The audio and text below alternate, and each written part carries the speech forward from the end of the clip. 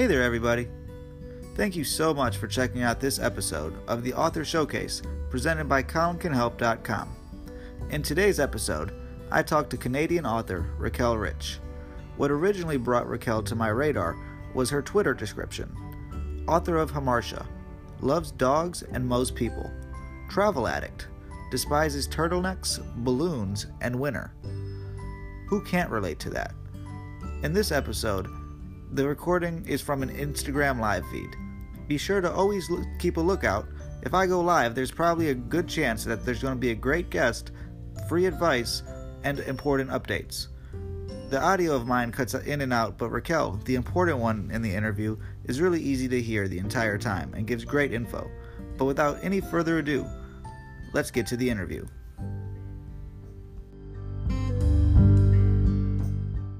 Writing mornings. That's fantastic. She's quiet. I've got two dogs here, and they've been quiet all morning. So I'm sure as soon as we get into something interesting, all three of them will just erupt. Yeah, that's how it works. Every time she's guarding the window right now. So if somebody walks by, apologies in advance. No problem. I understand. So let's start off by talking about you. Where are you from? Tell us about your background. How did Raquel Rich begin? So I am from Toronto, Canada. Born and raised over here. Yeah, I'm Canadian, eh? My background is Brazilian, actually. So my parents are Brazilian. I do go back and forth quite a bit. I'm the author of Hamartia, actually, is the pronunciation. I'm sorry. Although that's okay. You know what? I actually pronounced it wrong the whole time I was writing it until my sister corrected me. She was like, it's Hamartia, not Tia. I'm like, okay, sorry. Yeah, so I'm from Toronto, Canada. I love to travel, as I think you saw. I'm a huge travel addict. I've been to 29 countries and counting, about to be 30 by the end of the month, as I'm heading out on Sunday for another vacation. You're going to Brazil, right? I am, yeah, Brazil and Argentina. Brazil I've been to before. Argentina will be new. Nice. And of the 30 countries, where's your favorite that you've ever gone? That's the question everybody asks, and it's a really difficult one to answer.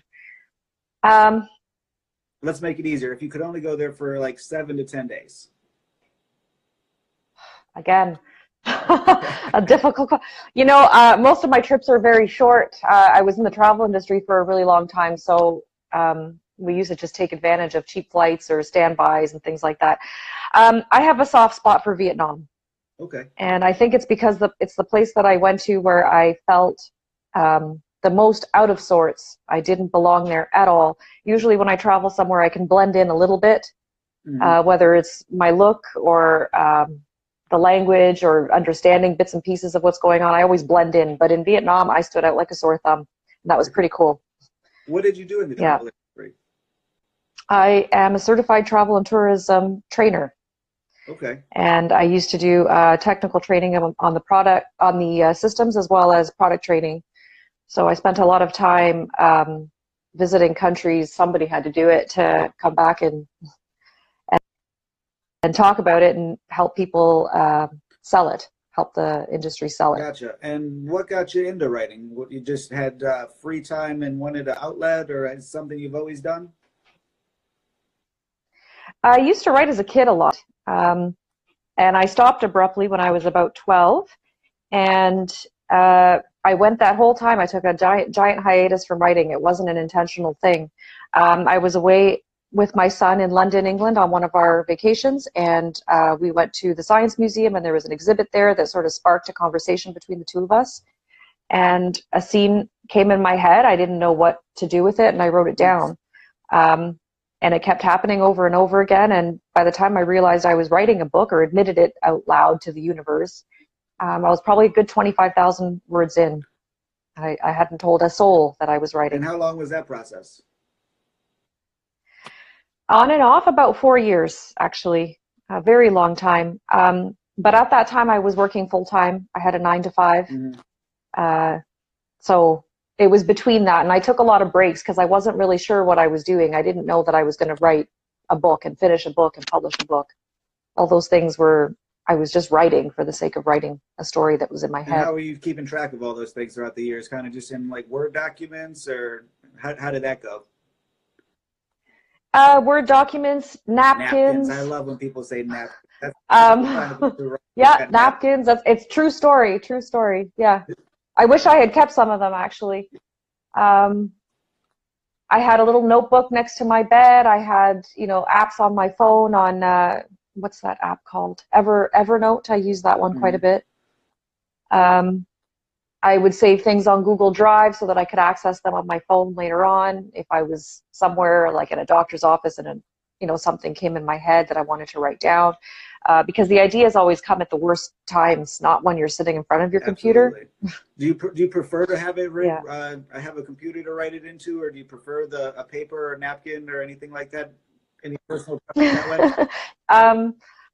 A napkin would have to be at the bottom of the list of preferences, but for sure I prefer to write on a laptop. I'm a laptop girl. I don't editing features, or what do you like about being able to do it digitally? I can't spell to save my life. Gotcha. I love the red. I'm terrible. Is a game changer. I need that. Yeah. I also type much faster than I can write. And I just like I like to be able to, I didn't like that. Let me take this entire paragraph and plop it somewhere else for now and come back to it. Where if you're writing on a notebook, that's hard to do.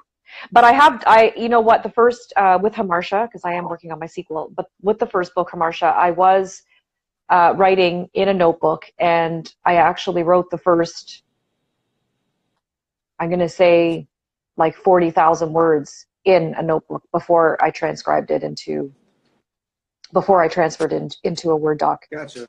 So with these huge novels, how do you keep track of the story? Is it just a lot of rereads on yourself, or do you have an editing team that you work with? How does it all come together as from story to all one?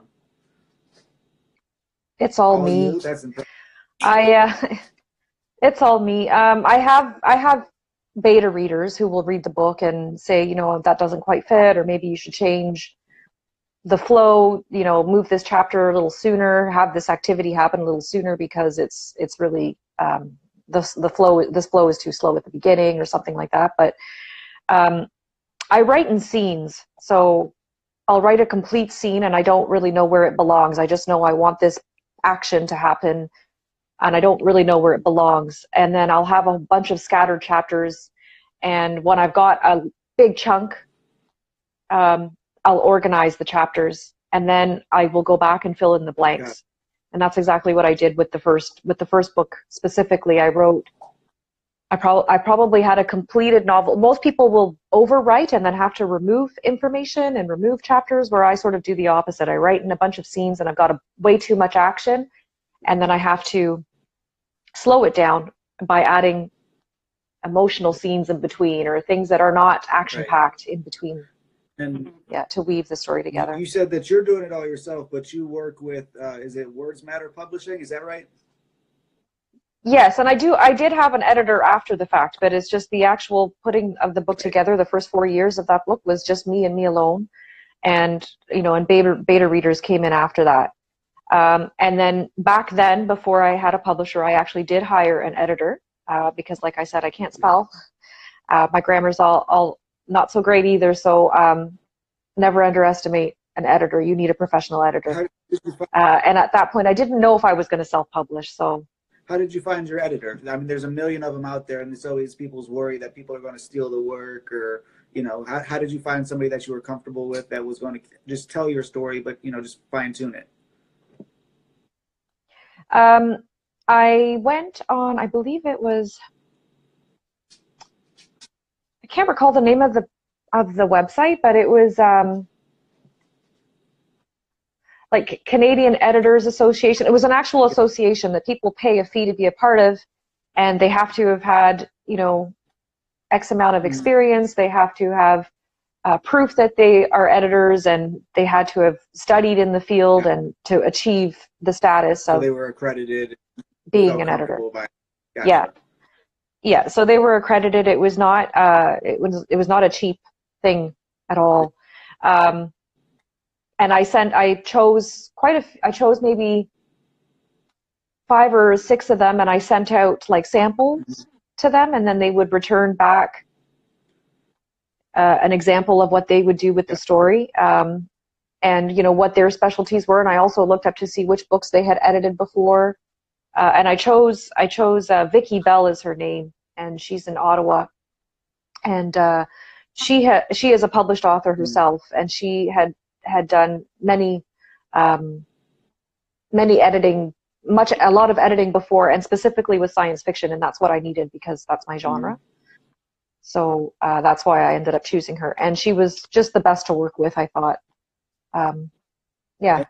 And then I got on her waiting list because she had a long waiting list. An editor without a waiting list is not a good sign. That's a very good recommendation there. And once, I know she had a waiting list, but once she picked up the work, and then how long was that process from the time that she picked it up until the revisions happened and it was all ready to be fully edited and ready to go published?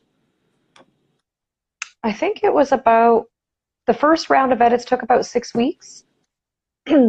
We signed a contract with specific dates, but I'm just going round about 6 weeks, and then I returned it. She returned it to me, and then I went through it and looked at what she recommended and sent it back to her, and then she did another clean copy from start to finish, and that took probably another 6 weeks or so. Yeah, so all in all, a few months. Gotcha. It's pretty, for the editing process. You said it was about what, 40 or 60,000 words, something pretty large amount of words to go through. Yeah, now it's 94,000 words, so it grew. Gotcha. You should have added that extra 6,000 so you could hit that 100,000 mark, right? Just add a little. No, that's a bad thing. They say anything over 100,000 is a bad thing. Although I don't know why. Who knows? If you're reading that much, I don't know what's the extra couple thousand, right?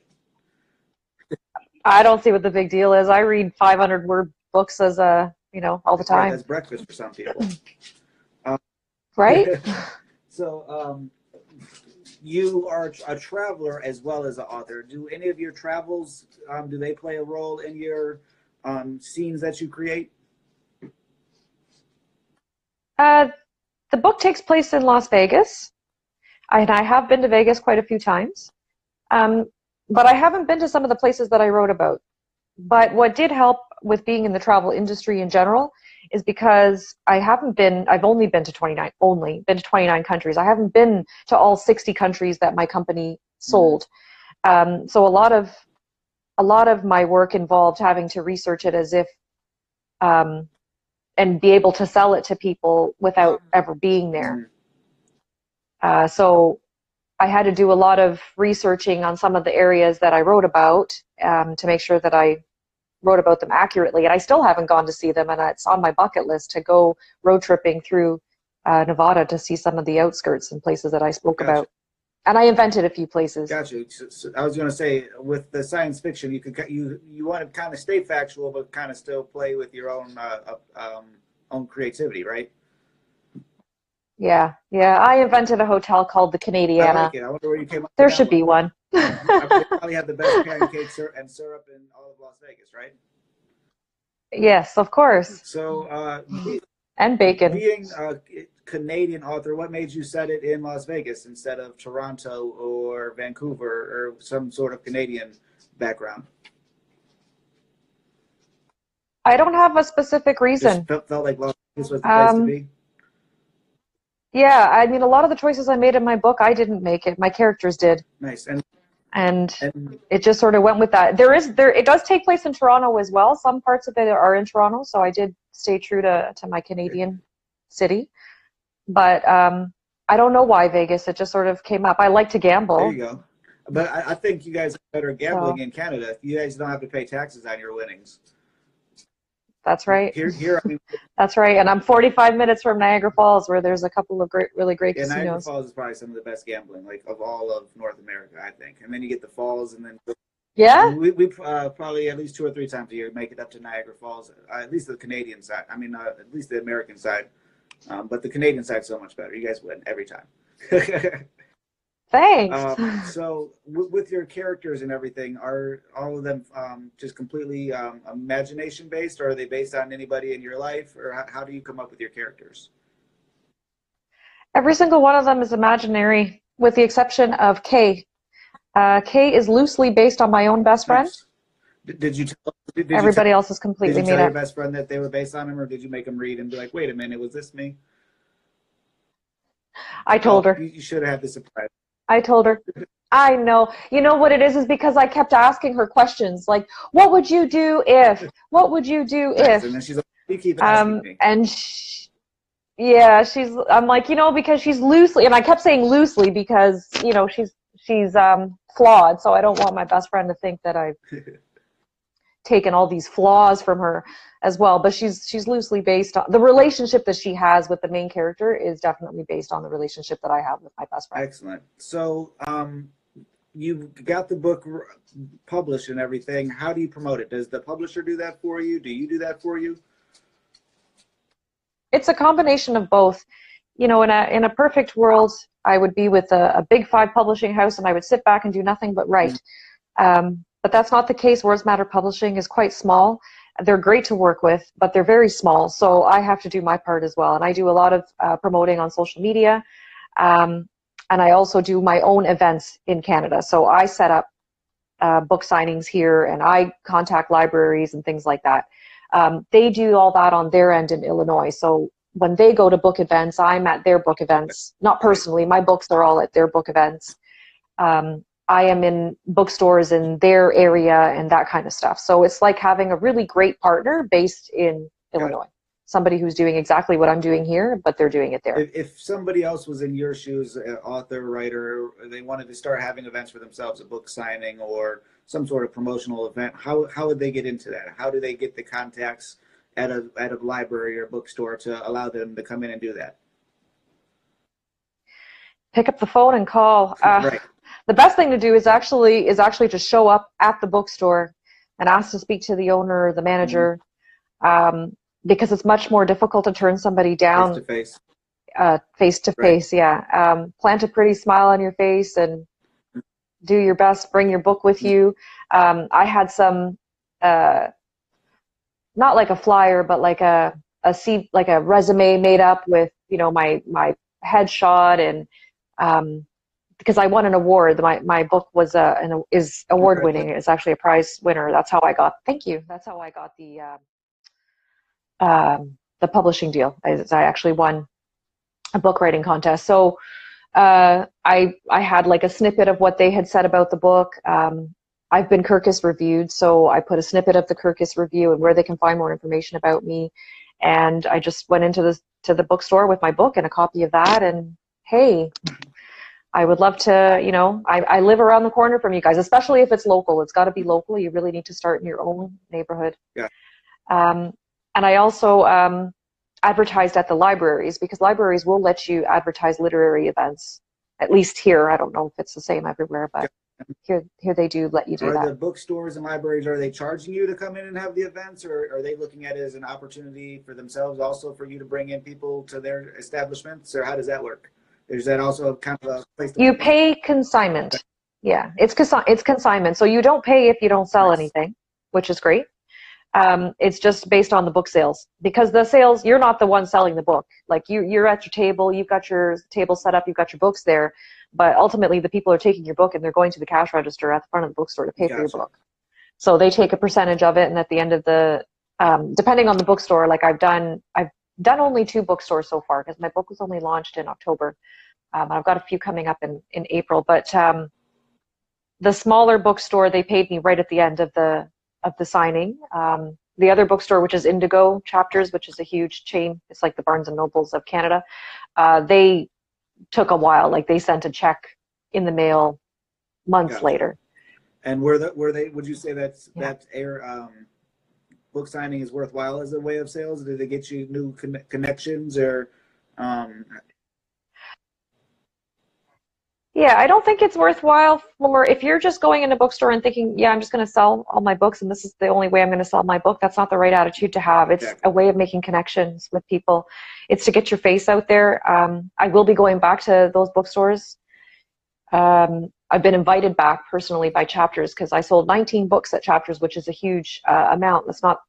That's anything over 8 is apparently a great number. So, and that's in what? You got to be really chatty with their customers. Yeah, I think I was there from like 1 to 4, I believe I was there, like maybe 3 hours. That's pretty impressive. I mean, just people walking through the bookstore. And how did you promote that? Was that just social media, or how did you let people know to come? I had it on social media. They also put me on their social media, so that might have helped. And I had a huge banner, and they placed me right at the front of the store. They're really great with helping local authors, and a lot of local bookstores will really like to promote local authors. So they had me right at the front, set up at the table, and I got to talk to all of their customers. So I'm chatty. And I posted it all over social media, and I have quite a big following. So a lot of people came out to support me. That was my first official book signing at a store, so I had a lot of people come out to see me. And social media followings. I see you are on just about all the platforms. Is there one that you find better than another, or one that you personally like using better than another? I use Twitter a lot to keep in contact with the writing community, so I don't really use it to promote, although I still do, you know, the odd promotion here and there. But Facebook is probably the one that I use the most, and I think that's just because it's the one I'm most comfortable with. My Instagram is a bit more personal. I usually only put like travel pictures on there when I go away. It's kind of new, actually, my Instagram. I only opened it a couple of years ago. Yeah, I noticed your first couple posts. It's like a trip all the way around the world. We got a little bit of South America here and there, a little bit of there, going through the jungles. It looks like all sorts of fun. Yeah, I think the last post was my, we road tripped through Panama. That sounds fun. Yeah. How long of a trip were you in Panama? It was. I think we were there for 2 weeks, my son and I. We rented a car and drove around Panama. I actually blog about it as well, by the way. I have a travel blog. That is RaquelRich.com. Is that right? Yeah. And you do that all through WordPress. Do you do that yourself? Yep. How do you like WordPress? I love it. It's easy. There's a lot of great templates on there. They're all free. Have you ever it's pretty user-friendly. Templates at all? I haven't. Highly recommend it. I haven't. For about $50 to $60, you could go on like Theme Forest, Envato, Marketplace. There's a couple, excuse me, pretty well-known websites.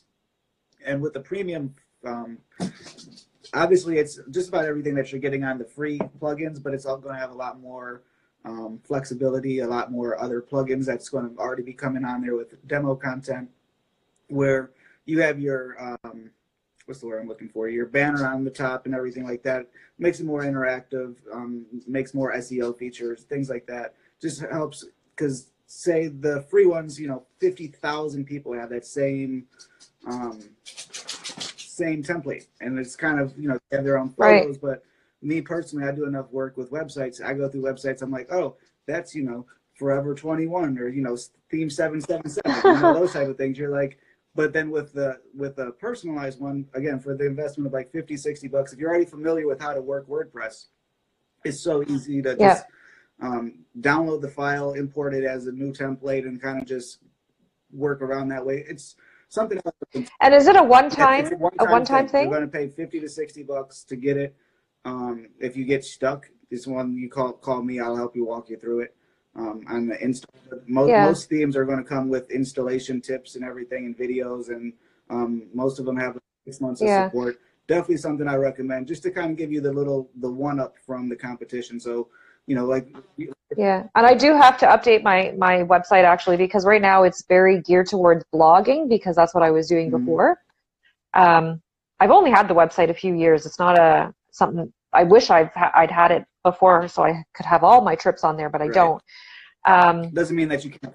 But I do. I want to change it. It doesn't mean I can't go back and write about all those places, but I'd like to be able to update the website so it's more focused around my book as opposed to my blog. Yeah, definitely. Now that that I'm published. After we hang up today, go on just a quick Google search. I know you got a big vacation, but put it on your list of things to do. Google search premium WordPress author site.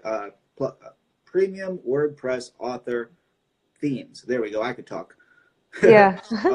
Because that way they're geared towards authors. It'll be a thing where it already have like a headshot, so you just go and place your headshot where that one is, and it's already got the the bios and things, and just different fonts that you're not going to get on the free things.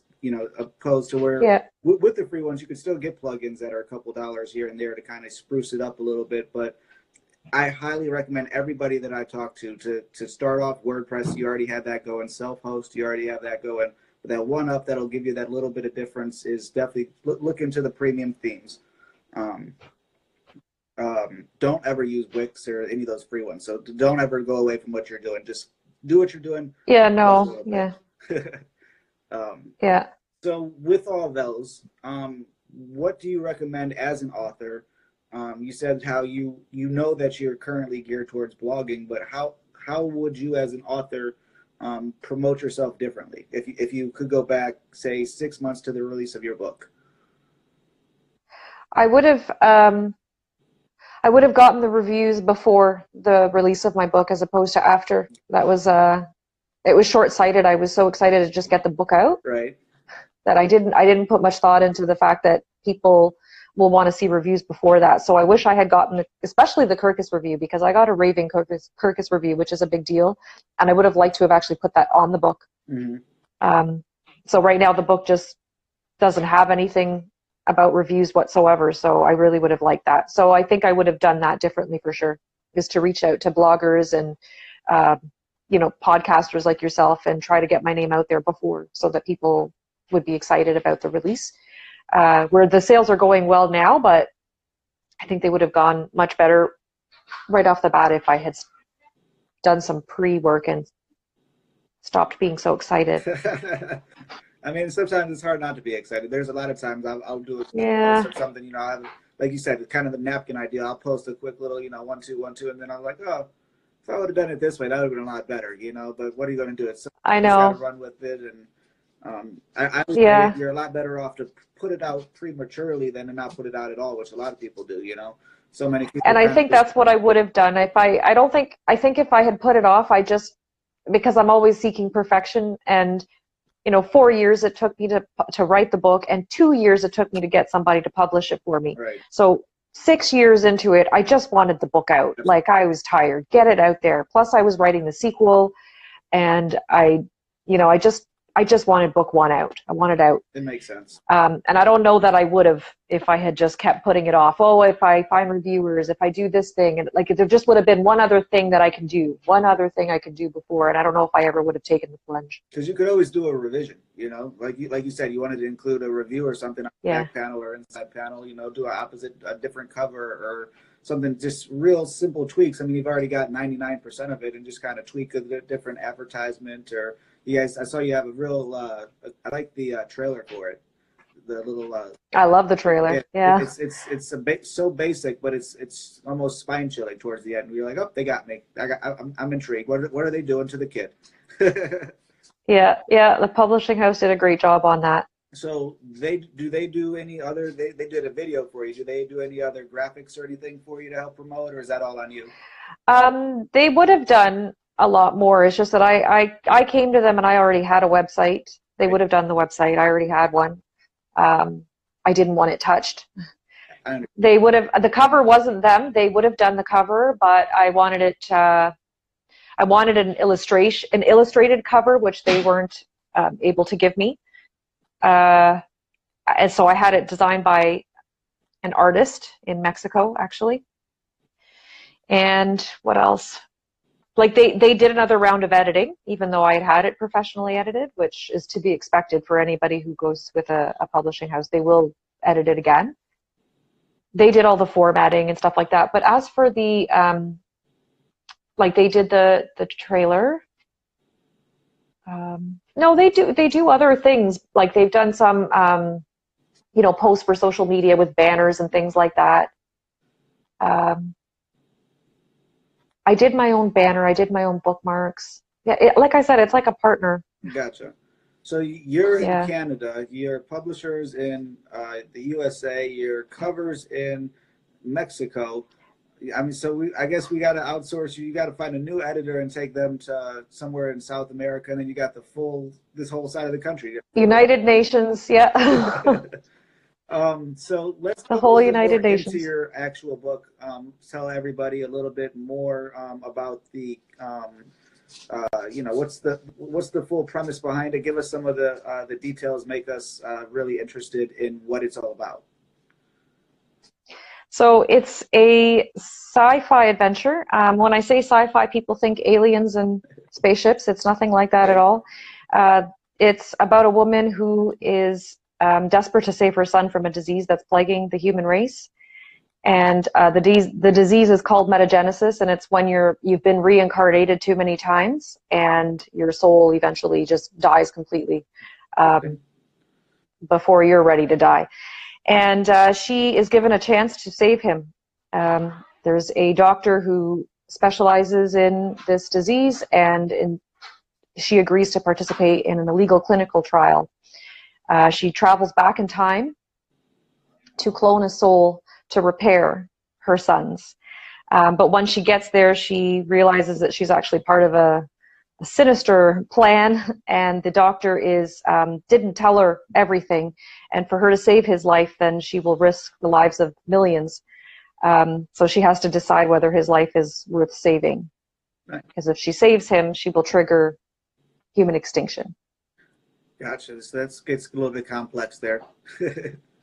Yeah, so she's stuck in a very difficult ethical dilemma to decide whether to save her son or not.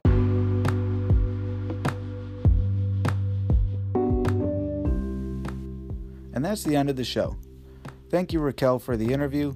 I'm looking forward to also having her on a Travel Tales episode, so be on the lookout for that. Also, head over to colincanhelp.com to find all of the links to Harsha and all the other works by Raquel. Thank you, and hit subscribe, and let me know how to do better in the comments.